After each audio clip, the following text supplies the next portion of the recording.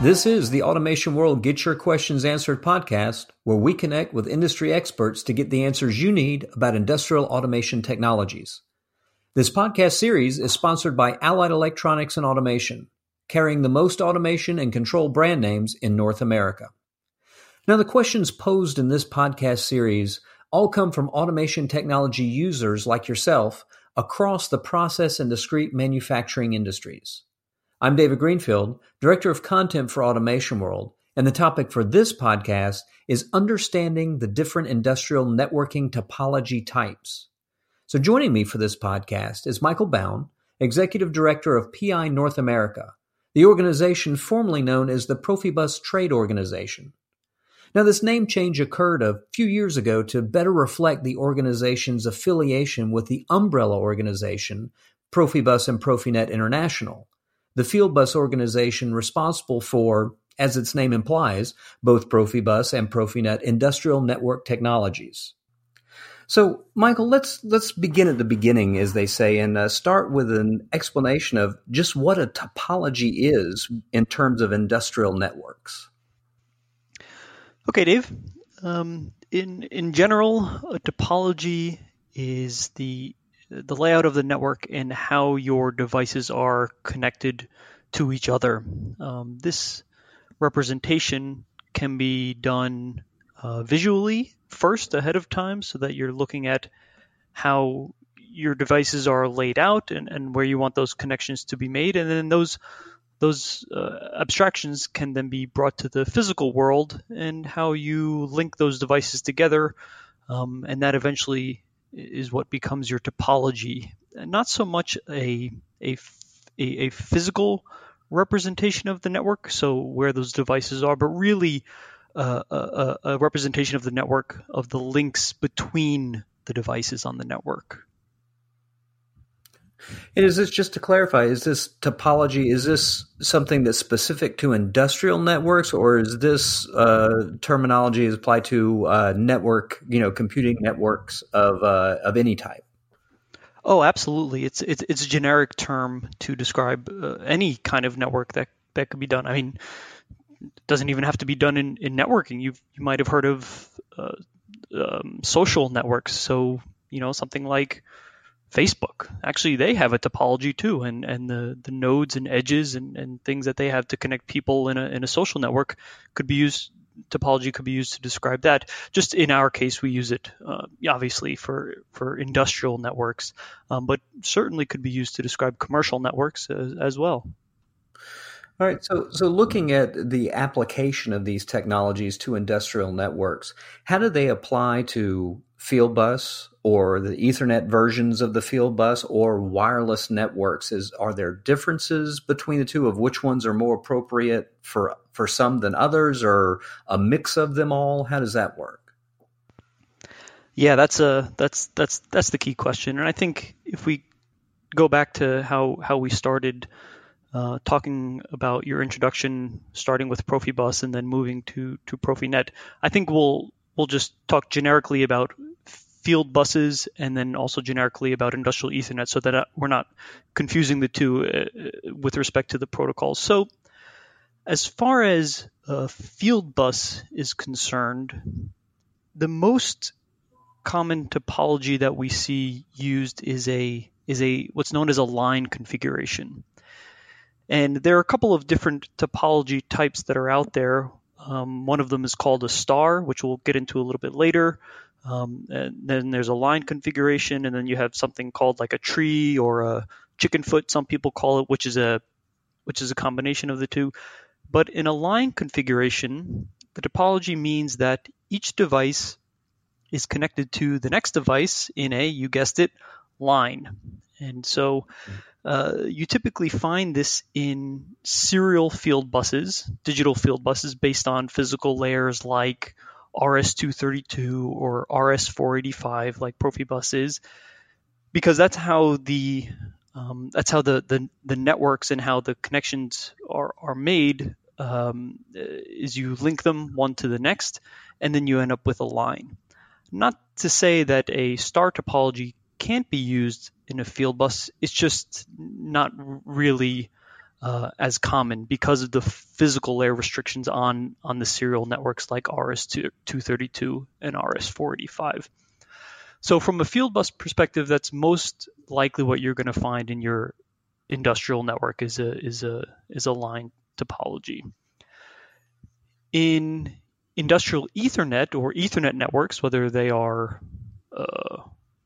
in your office or whether they're on your plant floor, as long as they're using standard unmodified Ethernet, you'll find not only line configurations as a topology, but you also find star topologies. And a star happens typically, let's say, inside of a cabinet. When you have a lot of devices close together, it doesn't really make much sense to go from one device to the next, where you can just plug it into maybe a 4-port or 8-port or 16-port or some sort of multi-port switch on the industrial Ethernet, and then from the switch to each individual device, and that creates your star. Now, just to clarify here, even though I did say that in Ethernet networks you have line configurations, in reality, when you have a line in an Ethernet network, actually on that device is really a 2-port switch. So the Ethernet packets are coming into that device, there's a 2-port switch, and then they're going out a different port on the device to the next device in the line, let's say, which is a little bit different from field buses, where with field buses, you only have one port on the device, and then the next in the line piggybacks off that first port. So just a little bit of a clarification there. And then, like I said before, you can set these up in different arrangements such that lines can connect to stars in Ethernet we're talking about now. Lines can connect to stars and so on and so forth, and all the different ways are possible. There is one more thing to consider, and that's the topology known as a ring. And in a ring topology, the reason you do that, and by the way, we should just say here that if you're using Ethernet, don't start connecting your devices in a ring without doing some sort of management, because then you can have Ethernet packets going in circles forever, using a bandwidth and things like that. But there's another topology known as a ring where you do that for redundancy's sake, so that if a wire is cut on one section, you still have connection to your network through the other part of the ring. And so between those three, line, star, and ring, you kind of have your major possibilities as far as topology is concerned with physical wires. Now, you mentioned wireless, and that's a whole different ball game as compared to wired networks. There are all different kinds of wireless topologies. You can have roaming, where you're moving from one wireless access point to another access point, or point-to-point over wireless, or point-to-multi-point over wireless. A lot of different things are possible.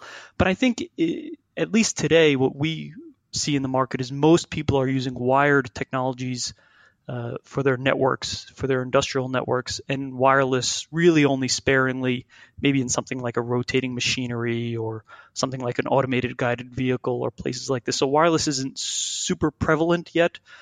So I think, at least for the bulk of manufacturers out there, they're using wired technologies and therefore wired topologies. Okay. And is that the case, Michael, with the preference for the wired? I know historically it was just for consistency's sake, and because wireless, the dropouts with wireless is something that just couldn't be tolerated in an industrial environment. Is that still the case, or have other reasons cropped up as a reason for reliance on more wired connections? It's not only to do with, that's a good question. It's not only to do with the reliability of wireless networks. It also has to do with the speed and determinism. When you run an industrial network over wireless, eventually at some point you're going to have to do a media change from the wireless medium back to a wired media. And that can take time, or maybe you want to encrypt your wireless connection in your industrial network. Well, those packets need to be decrypted on the other end, which can also take time. And so in industrial networks where speed and determinism are absolutely paramount, that's the whole reason we have industrial Ethernet protocols in the first place.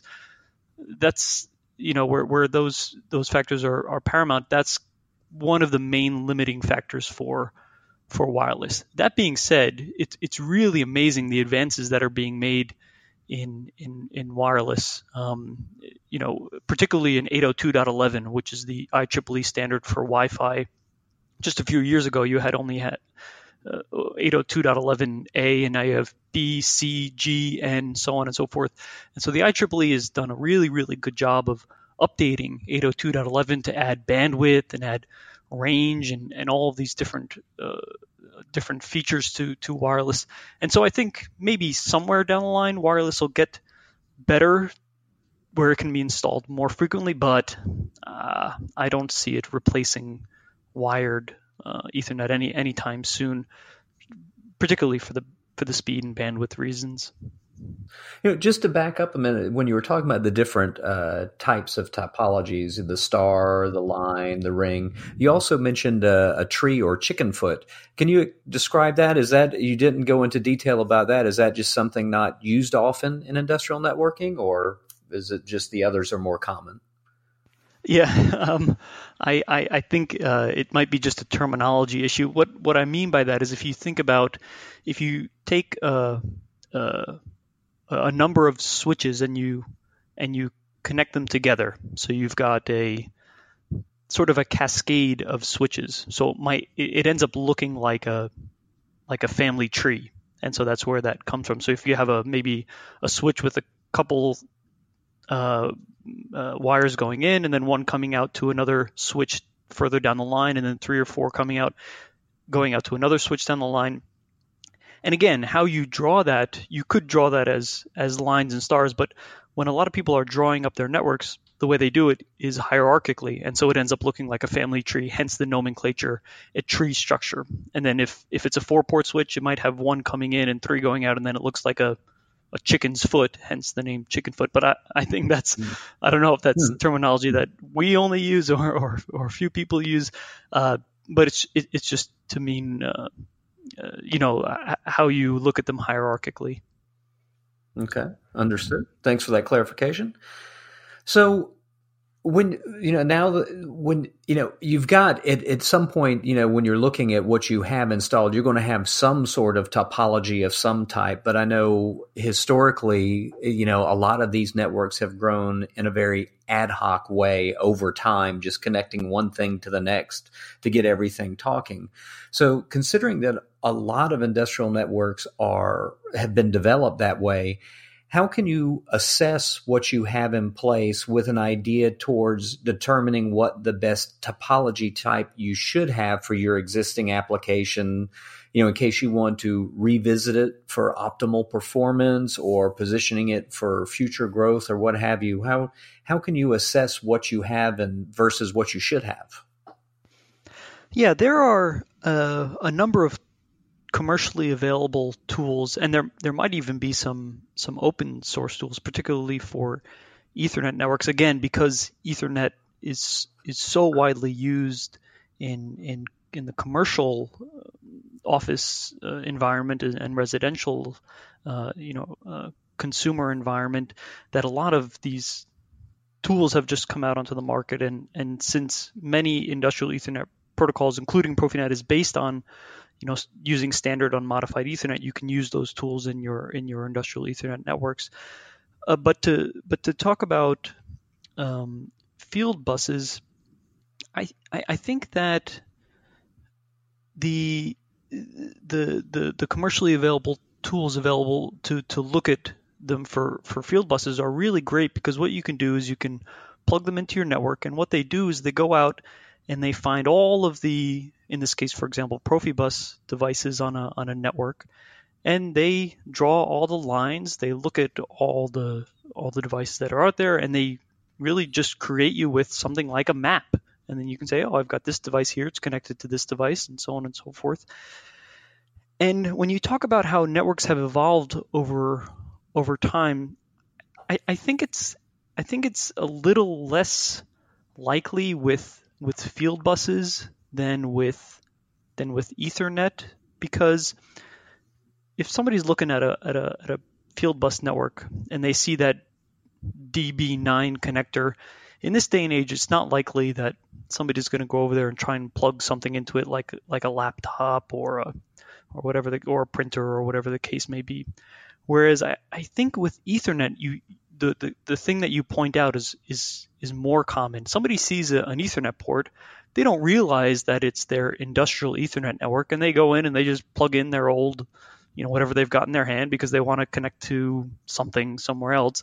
And that can sometimes cause problems, particularly when it relates to bandwidth. And so, when we talk about networks that have evolved over time, in a field bus network, you don't really have to worry about that too much because it's a closed network.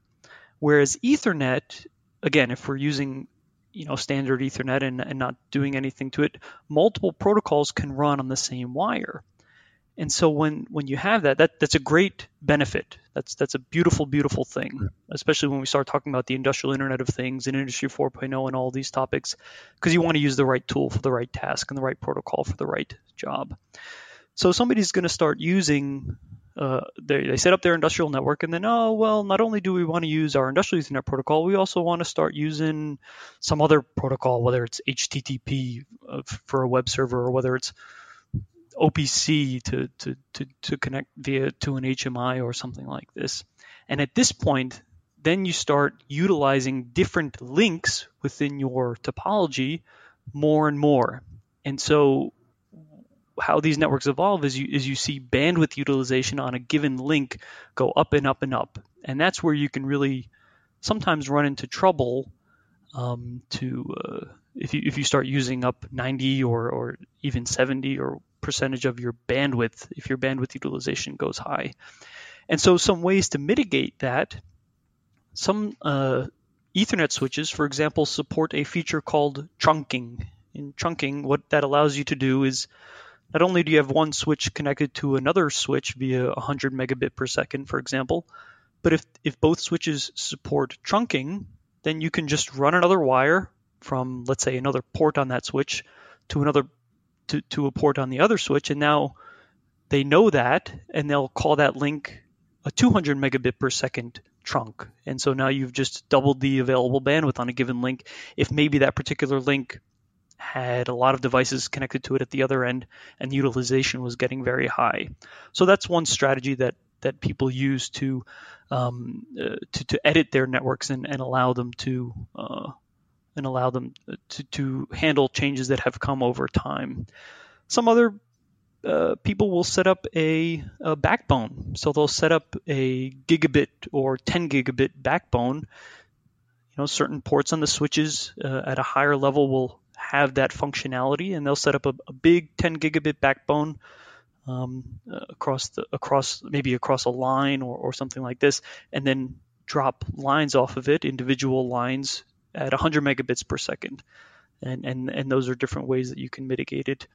And in some case, if there's a particular line that has too much usage on it, they'll stick in a switch and then run a wire in parallel to that line that just takes some of the bandwidth off of it and frees up some bandwidth that way.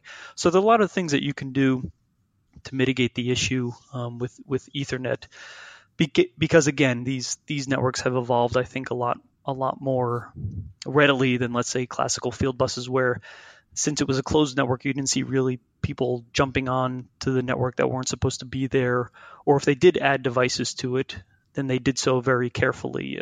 I think than more so with Ethernet. In your response there, you mentioned designing these networks and setting them up for industrial Internet of Things or Industry 4.0. And given that a lot of companies at this stage in the game are still assessing that and figuring out how much of this they're going to do or how and when they're going to do it. And, as part of just a very simple effort or as part of a bigger digital transformation, if you will. What's the best way? We talked about there how to assess what you have and determine if it's right for what you got. But what about looking forward with an idea of not knowing necessarily what exactly is going to come next or what's going to be required of you in the next, say, 3 to 5 years in terms of connectivity to other plants, to companies you supply, what have you? With that in mind, is there a way to assess where you're at and position yourself for that type of growth so that your network can be able to grow with those new sorts of requirements, and so you don't have to totally reorchestrate it from the ground up? Yeah, I think there are a couple of things you can do. If this is specifically about topology, not necessarily, because and I'll explain why in a second. The answer really, if you want to position yourself for the future, simply bet on Ethernet. Just bet on it now and assume that is going to be the backbone for your network. Because if we've seen anything at this point, we know that it's here and it's here to stay, and the flexibility of Ethernet is really, really great in that it doesn't limit you to a particular type of topology, and that's what I was getting at at the beginning of my answer. Because Ethernet is so flexible with rings and lines and stars, if you bet on Ethernet, then if changes do come along, then you have the flexibility to put a switch in there or do something like trunking or do something to alleviate any issues. That being said, there are some pretty cool things pretty cool advances that are coming to Ethernet that will almost make it even more future-proof if you don't even want to try and consider whether you're going to install 1 gigabit, 10 gigabit, 100 megabit per second Ethernet. And I don't know if this is the time and place to talk about things like time-sensitive networking or TSN, but I would say if you're gonna plan for the future, bet on Ethernet. Bet number 2, bet that in the future, like I said before, there are going to be multiple protocols running on the same wire.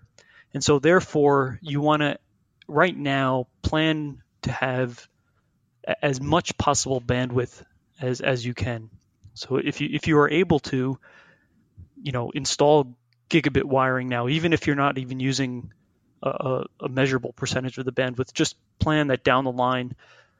These things are going to happen because people are going to want to even more and more get from that IT level down to that OT level. And if you have Ethernet as far as you possibly can go, then you can get that data. And then what does that mean? Well, that data is using up more and more bandwidth. So that's what I would say. Bet on Ethernet and bet on as much bandwidth as you can install possibly today with an eye towards future utilization of it. So we've covered a lot of ground here today, Michael, with that, and you brought up time-sensitive networking, which is definitely a topic we'll be digging into in a future podcast, but that is definitely a topic unto itself. But with that in mind, with looking at all we've covered today and explaining the different topologies and the different types of networks and assessing what you have and looking, towards future options for implementation or for various applications that you have. Anything else you'd like to add that end users should be aware of when it comes to assessing their networks and the topologies they might be using? No, I would say generally, as we make the transition from field bus based networks to Ethernet based networks, I think many users are going to find that they'll be relieved with the flexibility that they have when they do that. And so there are tools called gateways or proxies that make that transition easier so that you can do a piecewise migration. And then the flexibility of Ethernet really gets in there to allow you to set up your topology for a given part of the line, maybe that has transferred to Ethernet while another part sits in your traditional field bus, and then move piece by piece, because we don't expect people to rip and replace everything. That just doesn't make any sense, either financially or logically. And so by using different gateways, you can bring that field bus data into your wider Ethernet network and then leverage the flexibility of Ethernet and its flexible topologies to get that data where it needs to go. All right. Well, thanks for joining me for this podcast, Michael. And to all of our listeners, please keep watching this space for the next installments of Automation World Get Your Questions Answered. And remember to visit our website at www.automationworld.com to stay on top of the latest industrial automation technology insights, trends, and news.